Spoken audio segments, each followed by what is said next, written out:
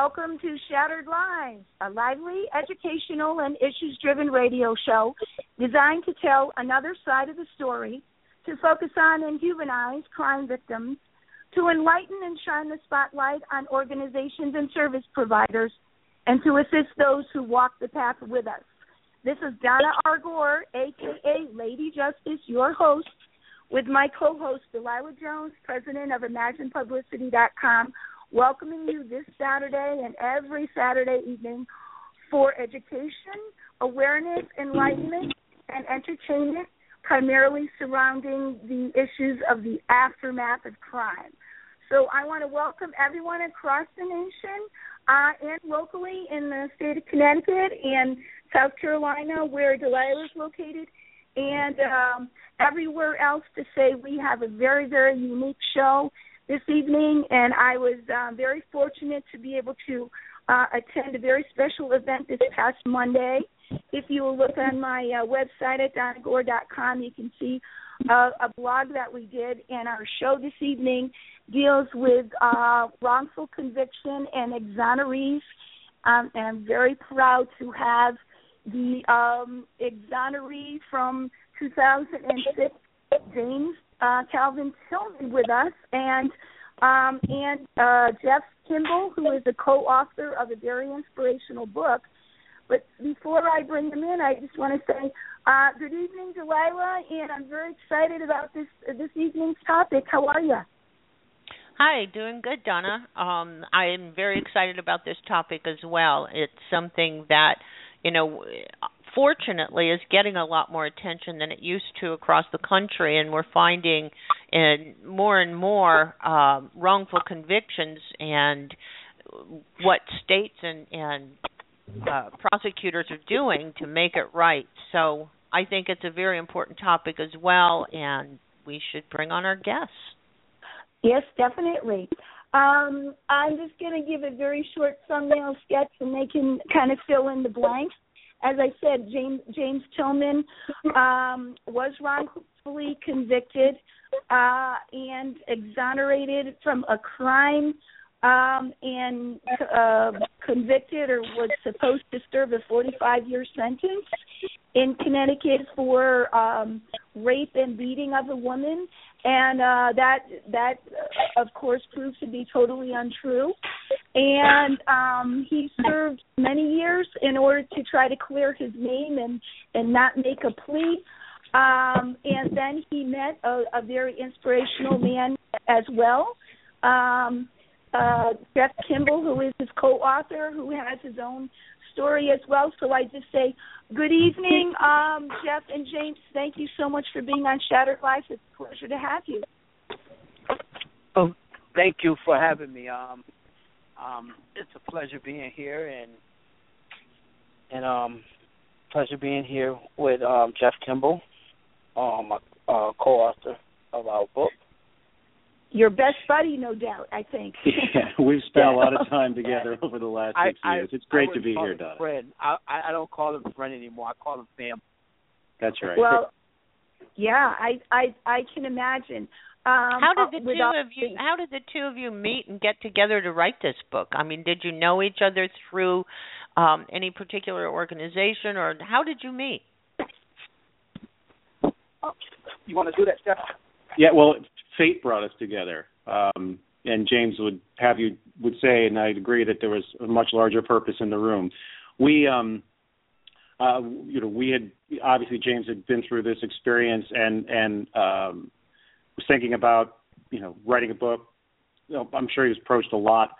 I had spent a career in politics and public policy and in speech writing, and was looking to write a book as well.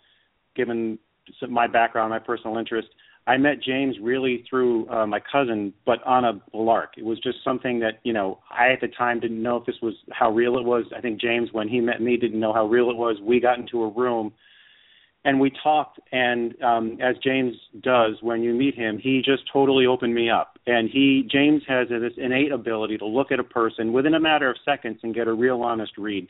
And I think in part that's from, having to spend 18 years in prison and having to live second by second to understand what's going to happen in a situation. So James was able to kind of look in my heart and see exactly who I was, probably in ways that I didn't even understand. And then right after our meeting, we talked for about an hour, and literally right after the meeting, James gets a text from somebody, the mother of somebody he served in prison with who he hadn't talked to before or since, and says, you know what, James, you should consider writing a book. And he said, you know what, all right, that's it, it's done. And then 6 years later, we're here. Yeah. How long did it actually take in terms of the overall, from the moment I'm going to write a book to the book? So you're saying it took 6 years of, of sort of trials and tribulations of getting it right?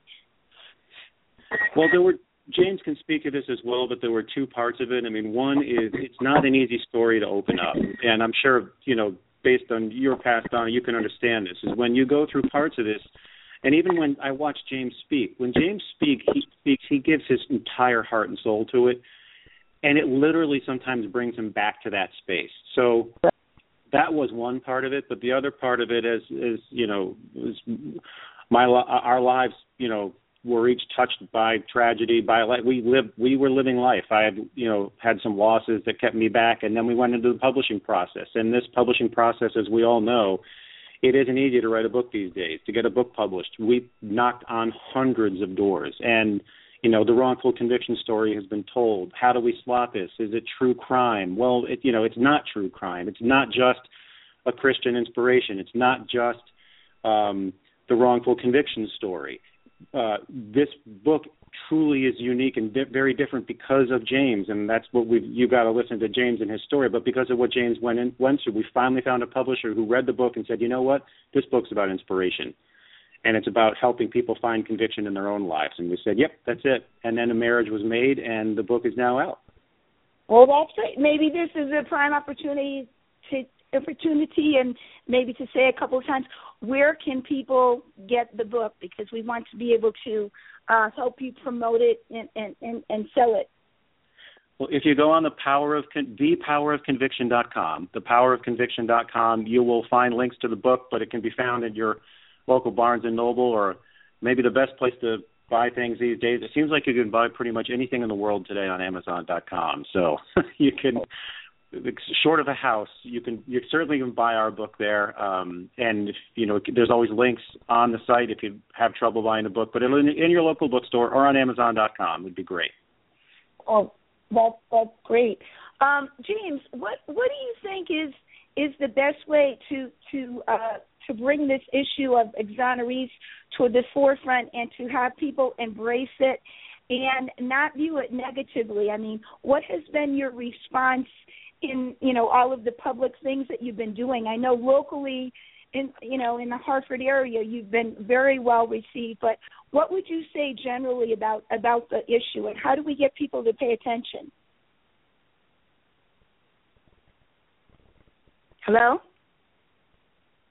Oh, from my experience, from coming out of prison in Connecticut, I just got a lot of love. I mean, from different agencies. I mean, agencies throughout Connecticut, through agencies like I don't know if I could say the name, but Merrill Lynch, and Bloom and Shapiro, McCarter in English,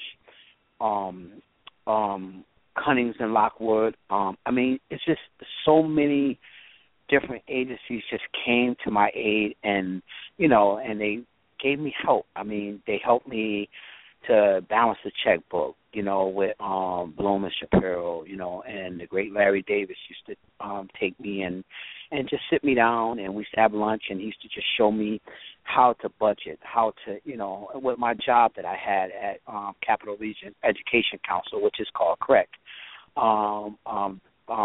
The great Bruce Douglas, he gave me a job there. He seen me on TV, and him and his daughter, and they was watching it, and they and she asked him, Dad, why don't you see that guy need a job? I mean, she said he's so forgiving. And from that, they contacted the Innocent Project, and then the Innocent Project contacted me, and I was working, within, months after getting out. and it's just been great. I mean, Connecticut has been great to me, and they established the law so that guys that's getting out could get compensation. It's a slow process, and that's why they created McCarty in English with it was headed back then by Tim Fisher, the Innocent Fund, and that's a fund that's you can put money into, and then guys just getting out, they can take the money out, to give them a little help living, and then once they get compensated, then they could put it back in for the next person. Wonderful. So that's how. Just as an example for the listeners, James, how much money, when you were released from prison, what were you given to start your new life, or to get back your old life, actually? Well, I went to the welfare department, and I was given I think it was $150 food voucher, known back then as food stamps. I think it was 150, could have been 200, either 150, 200, and I just gave that to my mother to help out with the food and stuff, and that's about all I received. And that's the amazing thing when you think about James's story, and maybe one of the, there's so many positive things that have come out because of James, but because of James' experience, as you mentioned, McCarter established the Innocence Fund. It's amazing to serve 18 years in prison, wrongfully convicted, over 18 years as James did, but then to come out and basically be given nothing. And so this fund is established so that be the precedent set in James' case, so that the others who follow don't have to do what James did. I mean, it's hard enough to do what they did, and then to have to reenter society is hard. But then to have to reenter society with basically, here's a form. Right. So now, fortunately, in Connecticut, others don't have to do that. But as you mentioned, that's not something that is standard nationwide. And I, think as a matter of public policy, it should be. There are, you can apply for compensation that takes sometimes years. That process is never short and simple. And again, in James' case, it was precedent setting, so there was a lot of legal wrangling that went on, a lot of legislative wrangling that went on. One would hope and think that for, nationwide, for exonerees, that the federal government would set up a fund so that when these people are released, they have some kind of cushion, so that people don't have to go out and do private fundraising like James does. To try to put money in these funds, for people like James. Right. Do you see yourself not only? Well, I know you're advocates for the cause, and you're promoting the book. And James, are you taking part of the proceeds and giving them back to this fund, or using some of them for yourself and your family? But do you see yourself as trying to get Connecticut as the precedent-setting state for this one, trying to get other states to kind of fall in line with this? Yeah, I think anything that's positive and something that has an effect on helping people, I think, other states, they look at it, and, some states will take it and some states won't. But, like you said, the Innocent Project is more on it's more on a national level. And I think that when the heads of the Innocent Project, and they see certain things and they see that it's a good thing, they normally push good ideas and good things to help out exonerees. Yeah. Right. The Innocence Project has done amazing work. And I think to your question, Donna, James, just a few weeks ago, was one of the features at a fundraiser for the Innocence Fund. So he does give a lot of his time towards these things. I know the National Innocence Project is focused mostly on the exoneration side, but we would I would love personally to see a nationwide fund set up for victims of wrongful prosecution. Yeah, absolutely. It might be helpful for listeners as well, and I know that you've done this many times, but you probably can do it in your sleep, James. But just to kind of give a bit of the backstory of what happened and what got you in. I know there was an incorrect, a very mistaken eyewitness identification that landed you in prison wrongfully. Can you give us a bit of the story so that people know what it is that you dealt with, and then we can get into some other aspects as well? Well, yes. At the beginning, I was working at a car wash, and I was picked out of a lineup, a photo array lineup, and as I was picked up the lineup, I was a suspect, and I was brought in to custody, whereas I was arrested for first-degree sexual assault, kidnapping, assault, and a few other charges. And at which time I was offered, I think it was like 5 years. I was 2 years in the system, almost close to 2 years in the system already. I just didn't have the money for bond. So I was offered that, and I was told that I can get up to close to 100 years if I go to trial.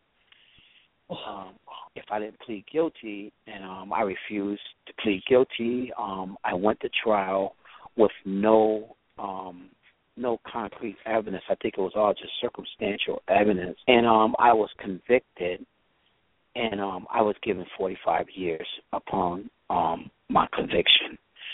And I started doing time. I started to file appeals. I was shipped from one penitentiary to the next, out of state. I was in the Supermax for almost a little over 3 years, about 3 years. I was in the Supermax, which was in Virginia, Walnut Ridge prison. I was down there for a while, and I was in numerous prisons throughout Connecticut. And I applied for appeals, habeas corpus, and I applied for DNA testing back in 90, I think it was 91, which, DNA, the science wasn't that great back then. So, and then later on in 2000, I think it was like 2005, 2000, right before I got out,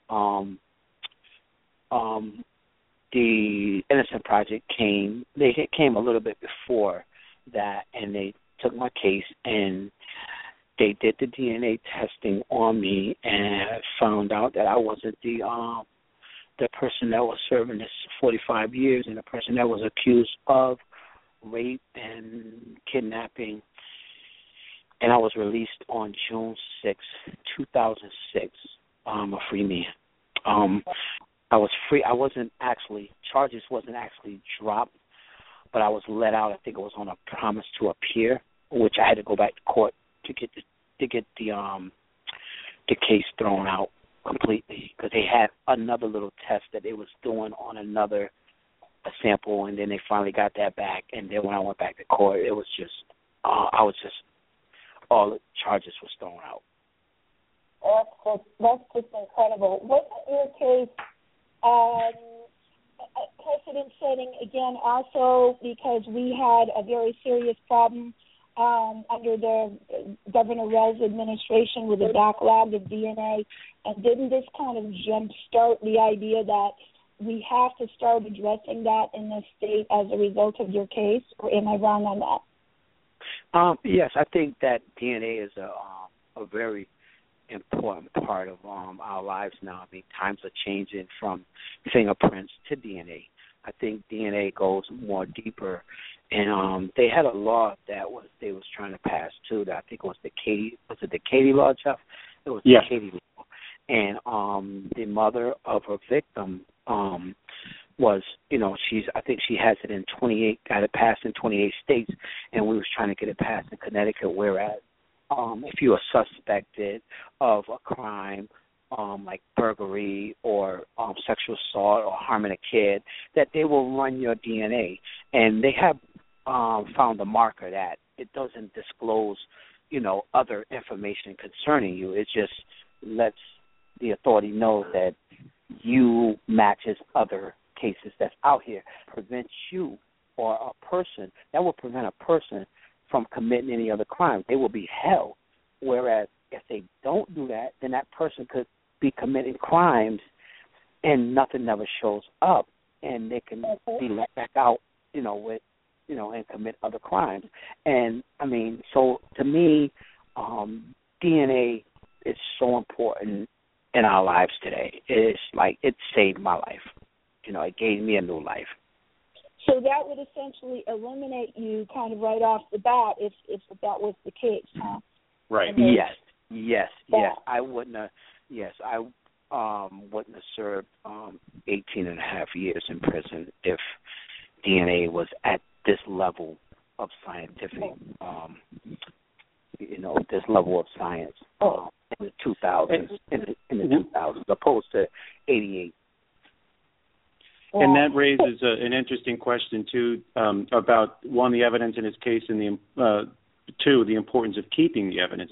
In James' case, as he mentioned, there were fingerprints found on the scene. There weren't his fingerprints.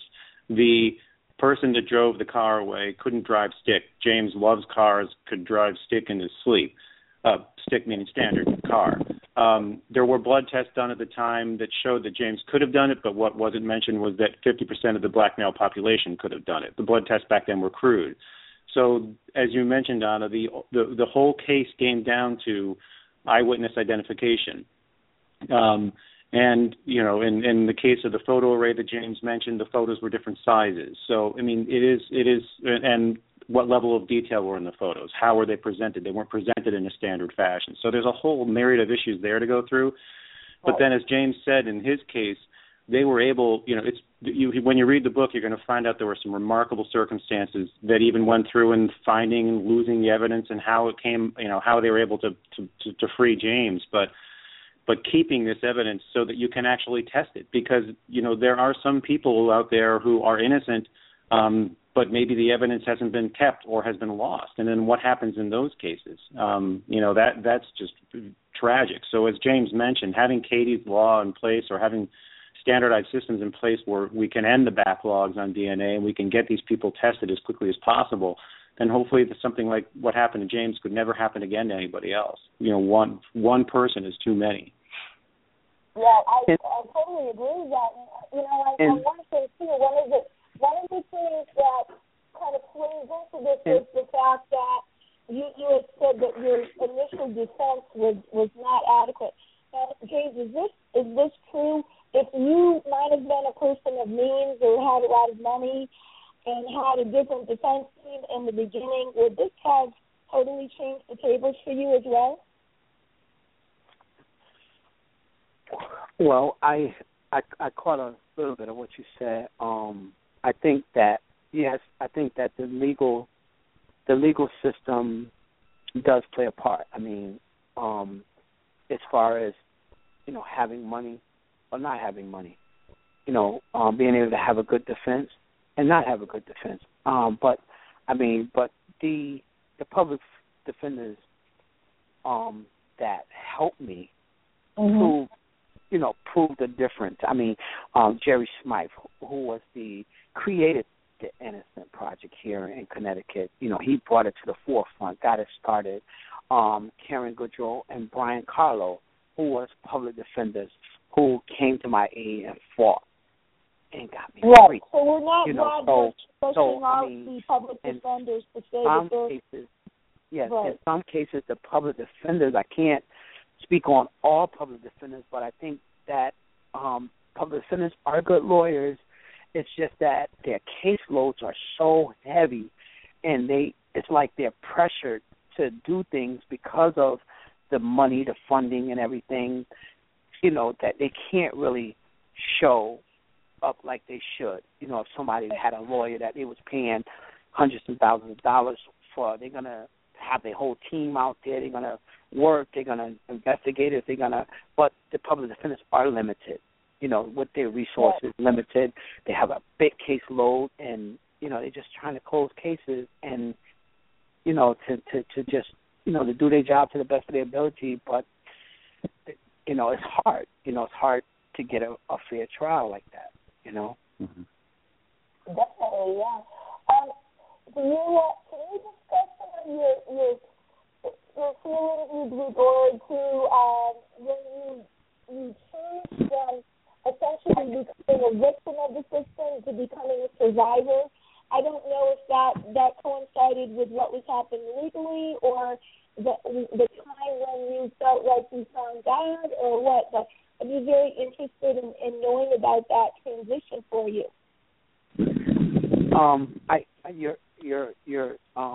You're kind of draining out.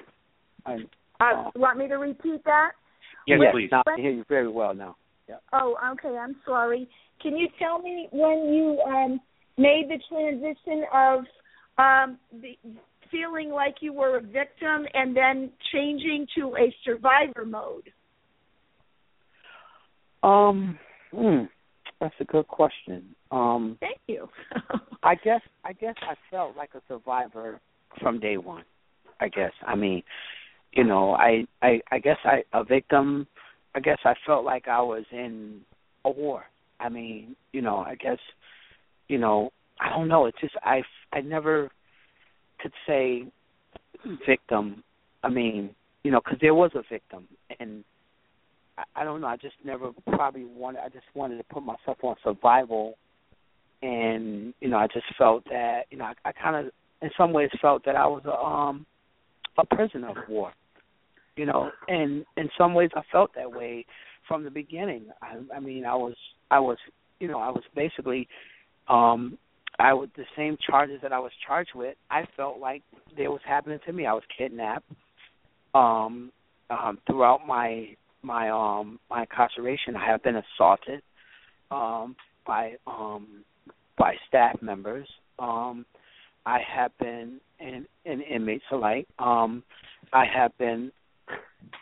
Some of the things that took place and the things that I was being charged of, I felt like I was so. If you know, I think yes, I could say I was a victim, but I just never really looked at being a victim. I guess I was always looking at the victim, you know, and what happened to the victim, and you know, knowing that I wasn't a part of that, but I still always looked at the victim. I mean, when I seen the pictures of her, you know, they was disgusting. They was, you know, they was like, wow, you know, who could do that? You know what I mean? So, you know, and then, you know, getting raped is something very terrible. So, you know, I guess throughout I just survived each day. You know, just, you know, being in prison, you just survive. You get to that point of just surviving all the time. So I guess you forget about being a victim and you just be trying to survive each day. Yeah.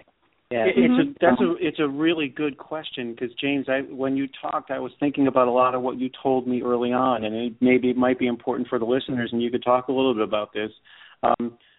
When James went in, you know, he went in fully expecting to go home that night to have this steak dinner that his mom was cooking, and then the next day would come, and he'd be like, I know I'm getting that. Okay, well, maybe today is the day they're going to find out. You know, you get the trial. Well, maybe now. And even after the trial, like, well, my appeal. Yeah. So I think for a long time, James didn't see himself as a victim because he was getting out. Right, James?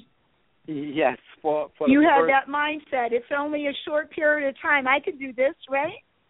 Yes, but then it turned into, after you go to trial and you give them 45 years, now you forget about, you know, being a victim. I mean, you think about surviving, you know, and, you know, I was just thought about just surviving, you know, each and every day. I mean, I was like, wow, 45 years, you know, I you know, am I ever going to get out? I think the biggest thing was just clearing my name, you know, of rape. I think that was one of the most important things to me, is clearing my name of rape. Right. Well, and maybe James, our audience can you speak to the impact that all of this had on your family? You know, it's not just one person who went through this. It's a ripple effect throughout the whole family and your community, I'm sure.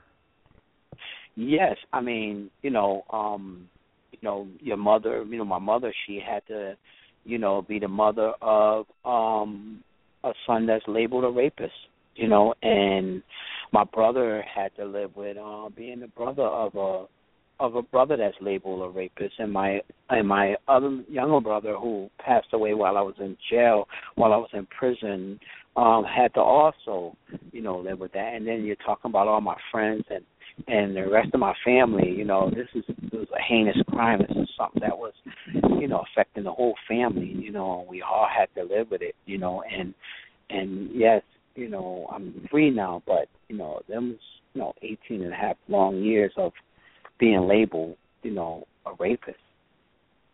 I think the remarkable thing is that, maybe you can share the story about you made this conscious decision. Wasn't there a plea agreement that you refused, and tell us why and how, you were a very honorable man, as Jeff had said on CTN. How did you come to this decision that you had to make, the fork in the road, James? Well, I guess I guess after a while you see people, and you see young people, and they're coming in and out of jail, and you look at your life, and then I started to talk about giving my life to God, and I've just finally just gave my life to God, and I think that was the greatest thing that ever happened to me since I've been in jail, was that I gave my life to God. And once I did that, I there was a transformation that took place, and when that happened, it seemed like I started studying. I started to apply it in my setting that I was in. I started to apply it inside the jail. And, I used to started when I got out of SEG, I was in the Supermax when I did that. And the guy that contacted the Innocent Project for me when he got out, I had gave my life to God in front of him. And he said, well, I'm going to contact the Innocent Project when I get out. And I say, yeah, right, because, people say they're going to do certain things, but you just never really thinking they're going to do it. And he had something just happened to him in the jail where he just got beat up by an inmate that's been there for years. And they had him in a cell, and he came in the cell with me. And when he came in the cell with me, we used to talk, and he said, I remember when you first came in, and, he told me about the Psalms he read. He read Psalms 20, 23, 35, 70, and 91. And he had the same type of case, and he had got out. His mother told him to read them. So I said, let me start reading Psalms. Maybe, and I tried everything else. And I just started reading them Psalms every day and not thinking nothing of them. Then I started reading the Bible, and then started reading Proverbs. And then I started reading about Joseph, how he went to jail, how he got falsely accused. And I said, wow, this stuff didn't happen a long time ago, in life, Yeah. And I was like, whoa. So, and then I started understanding, and then I just gave my life to God. And my mother, she came up to a visit, and she said, there's something different about you. And I said, well, Mom, there's nothing. And she's like, no, there's something different about you. And when she said that again, I just bust out crying, and she started crying. And I told her I gave my life to God. I said I gave my life to God, and we were just rejoicing, and I was in a big old jumpsuit in a Supermax prison, and we just glorifying God. And at that time, I finally got out of Northern Prison, and I started to go to Bible study, started coming out, studying my Bible, started to join the choir, and just started to, and then really started to reaching out to younger people, and and just talking to them about the Word of God and just about life, and like I said, there was a change, and started being happy for them when they go home, when they was about to go home, and then the guy said, James, you're talking to me like you're going home, and I said, I am going home because you're going home, and he was like, wow, and that was a good feeling to love and to want what's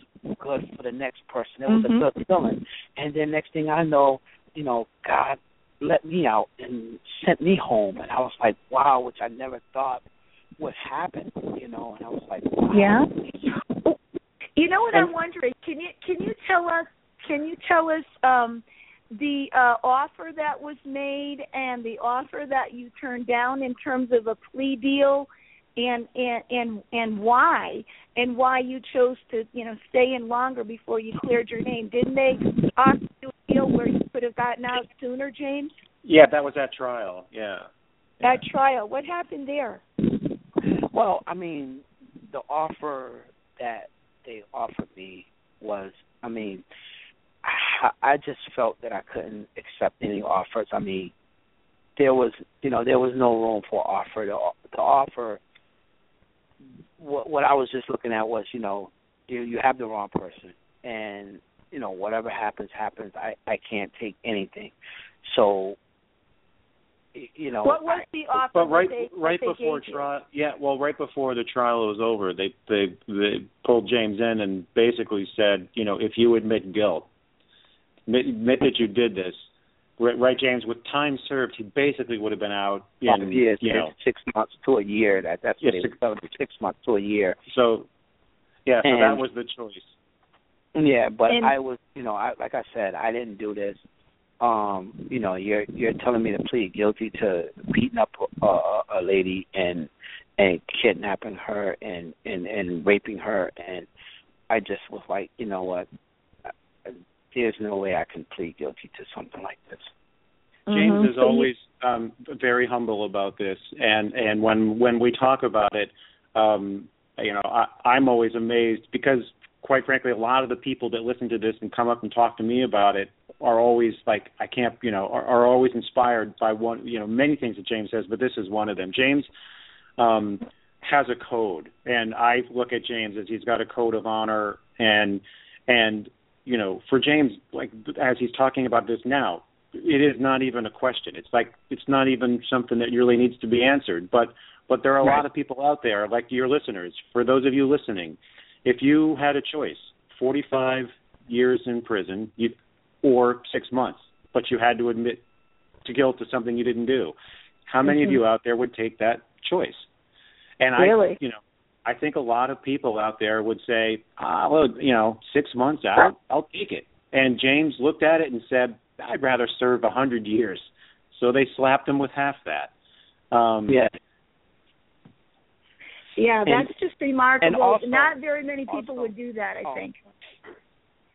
And also, I just want to just put out there that when I accepted God in my life at that time, I had forgave everybody because I couldn't move forward serving God without being forgiving. And I said if the person knowingly did something that she shouldn't have done, or if the justice system had did something knowingly that they shouldn't have, or whatever the case was, who's ever involved, I forgive everybody, because I'm moving on. And I was in jail when I did that. I forgave everybody at that point in time. And that's why when I walked out the door, I didn't have a lot of malice in my heart. I didn't have revenge in my heart. I didn't have anything in my heart. All I had was love in my heart because I already had put that in there. Well, to me, that's remarkable. Yeah. Yes, and if there's one thing that we want to communicate to your listeners, and if the purpose of this book is, one, to tell everybody about James's story and his wrongful conviction, but I think James would say, yes, that's important, but if I can inspire other people, and the key, we all live in prisons of our own making, every one of us. We live in prisons of hate and indifference and intolerance and anger, about all the things that happen to us or all the stuff we find ourselves in. And what James did is that James taught us all how to release ourselves from prison, even, in James's case, before he was released from prison. And the key to all of us releasing ourselves is forgiveness. And that, it was such a lesson for me, and I think that's why I wanted to do this book with James, is I want especially to teach people who are struggling or facing adversity, who are lost, or young people, to let them know that there's more to their life than all the hate and the anger, and that they can release themselves. And if they read the book, they'll find out, just how James did it. But it's pretty simple. At the end of the day, you choose love or hate. And that's what James just gave a graduation speech, and that's basically what he told the audience. Choose love. It really comes down to that at the core level, I think. But James, tell us about your experience in college and what your degree is in and what your future plans are. Now, I know you're working with the Community Partners in Action part-time, but what are your aspirations for the future? I'm just I'm going to school at Goodwin College in East Hartford, and I love my school. I love President Scheinberg and all the staff there. I mean, I was just blown away coming to that school. Growing up in Hartford, was it was difficult at first. I mean, we had like families and stuff like that, but I think my education level, I didn't get to the level of education that I should have been at. And when I was trying to take college courses in jail, and they stopped all the funding for the college courses, and they did. They had stopped the funding for the college courses in jail. So you had to be under 21 or something to take courses at that time when I was going. And what happened was some of the jobs, some of the people get selected, some of the training, some of the people get selected. It was just like, like you had to be like hit the lottery to get somewhere. And the guys had so much time. I guess once they lock onto a position, they're not letting it go. So, and then you had so many guys coming in jail, and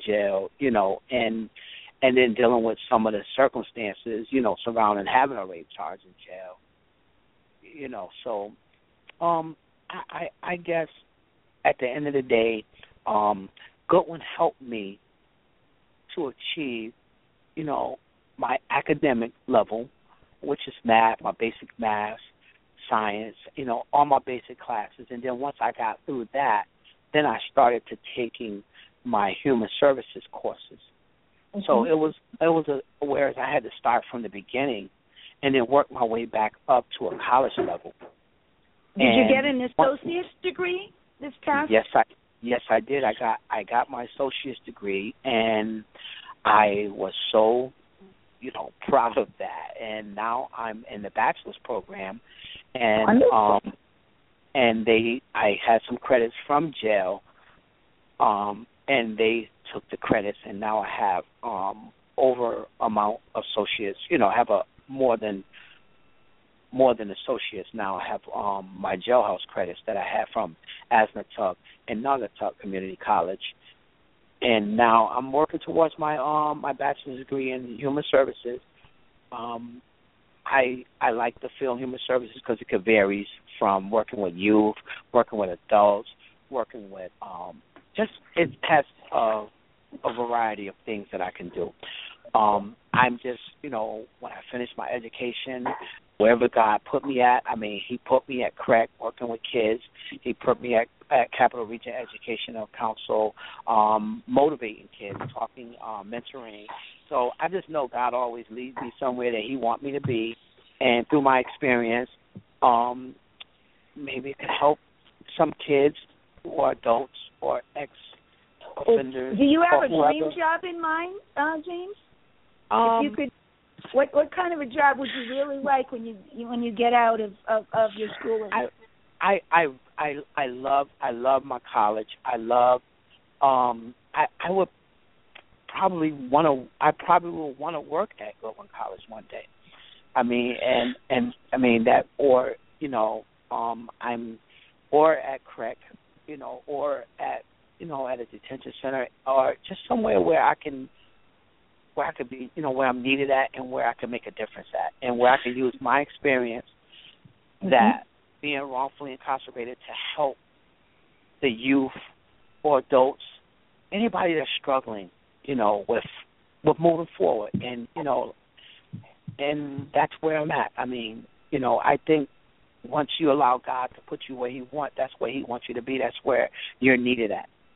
And Donna, it's the fact that James and he's worked so hard would go to back to school. James could have very easily just kind of mailed it in, and he's given, sacrificed so much. Nothing else could be asked of him. But then he's chose to take this time, and we're not as young as we used to be, I guess. But at this, at our age, and he's taking this time now because he's saying this is important to me. But also, I think because when James works with kids, he wants to be able to walk the walk and say not just that you should go back to school because it's important. Well, here's James working really hard to earn his degree. And here's my favorite leading question I get to ask every time I'm with James. And James, what date did you earn your associate's degree from Goodwin College? On June 6, 2015. same date that he was freed. So he freed himself again through education. And if I could just mention one other thing about James, no matter what James does, James mentors people. And that's one of his many gifts. And I watched James speak to kids. There was one speech he gave in an inner city school in Hartford. And when James walked in, there was a room full of hundreds of kids, and they were all kind of like arms folded, sitting back. You know, what's this guy talking about? What's he here to talk about? Kind of very, you know, they're kids. They're kids like anyway, kind of skeptical. James starts talking, and by the end of the conversation, and I'm sitting in the back of the room, everybody is leaning forward. They're hanging on every word. And then after James was done, there were a line of kids, you know, 20 deep, to try to get to talk to him because he touched them and inspired them. And, you know, that's one of the gifts. So James would be so good working, and Goodwin has been extraordinary in embracing James and leading him through this process. They take people like James and they help them kind of tap into their potential. And so I just look at James and his ability to touch lives. And, you know, I can just tell you from personal experience, he's transformed my life. And if he's transformed my life, and if people read the book, I think he'll transform and inspire them. And just think about how many people he could do. So if everybody out there, not only buy the book, but, you know, have James come to your local school or your community group or church or whatever. I think that was. And have you been going back into the penal system and talking to inmates, or do you not want a part of that anymore, James? Well, lately I've just been like, when I first got out, I was doing like a lot of speakings, and I was doing a lot of like motivational speakings in schools and colleges and everything. And what happens was you get burnt out after a while. You know, you're giving up your life. You're giving your life story. It constantly coming out. It's constantly, you know, and then I had to, you know, to give myself a break for a minute, and then I started my school process, you know, because you also need tools. And what Goodwin is doing is they're giving me tools now to utilize my experience, you know, and I'm starting to put it all together, and it's really helping me. You know, it's helping me to better organize, to better understand things and why. And through my experience, I could see why this took place and why that took place. And I guess at the end of the day, when I was in my cell, I had young people in my cell. And I used to just see the young kids coming in 20 years old, 21 years old. One of my cell partners was 21 years old out of New Haven. I was helping him with his case, reading his case, looking over his case, you know, just giving him my views of his case. And he decided to go to trial, which I was totally against. He had 5 witnesses. One was his cousin, and I think it was a double murder. And when he came back from trial, he went to trial, came back from trial, he went to SAG for the weekend so they can let him just have some time to himself. And he lost trial, and then he came back in the cell. And what I found out was that he was dropped off before in New Haven. I guess he was like, they used to call them crack babies, where the mother's out there in the street, and then she had a baby, and she she couldn't take care of him, she dropped him off. And later on, I found out that everything that he'd been going through, all he ever really wanted, I told him, write your mother, write her. He was like, I got her address. Somebody gave it to me. And I said, write her, and he wrote her. He didn't get a letter back. And then we kept waiting, and he kept looking at me like, I knew I shouldn't have wrote. And I was like, oh, my God, please just get this boy a letter. And he finally gets the letter. It comes through the trap, and it was thick. And I looked, and I said, oh, this yours. And he looked and opened it up, and she had pictures of his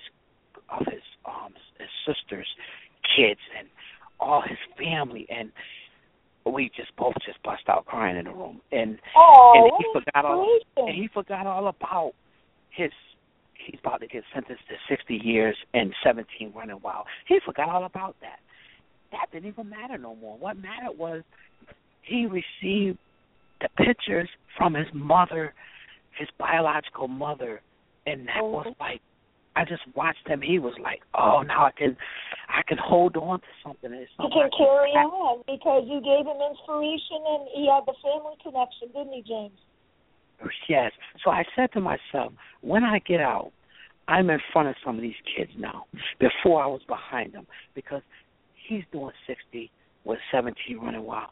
Now I'm free, and I'm in front of that same kid that just got the 60 years. What could I try to tell a kid to not become him? What enlightenment can I give that kid to not become that kid with 60 years and 17 running wild? So I said, I'm going to do my best to tell the kid to not get the 60 and the 17 running wild. I'm going to do my best to stop that kid from becoming him. Right. Wow. That is very, very powerful. And I am so glad. I'm so glad that we've had this opportunity. And we have about maybe 9 minutes or so. And I have left, and I have a couple more things maybe I wanted to ask, if you don't mind, Jeff and James. With regard to the other people from Connecticut, Miguel and Ken Ireland, when you had that meeting, is there any sense that you're maybe is there going to be a support group started for exonerees here? Separately from what the Innocence Project is doing, or you're going to keep in touch, or I'm just curious about that aspect. Well, yes, I'm like I said, I'm open. I was just with Ken Ireland. We did the Stan Simpson show on the Innocent Fund, and after the show, we went and had dinner.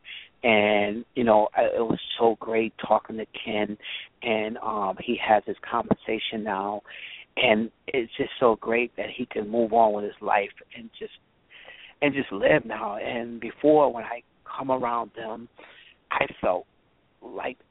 didn't feel comfortable because I had my compensation and they didn't, and it was like, why they don't have their compensation, why they can't move on with their life, why they can't, at least have some type of funding so that they can live, they already done suffered enough, 20-something years or better, Ramon and Ken, why it's taking so long for them to get compensated.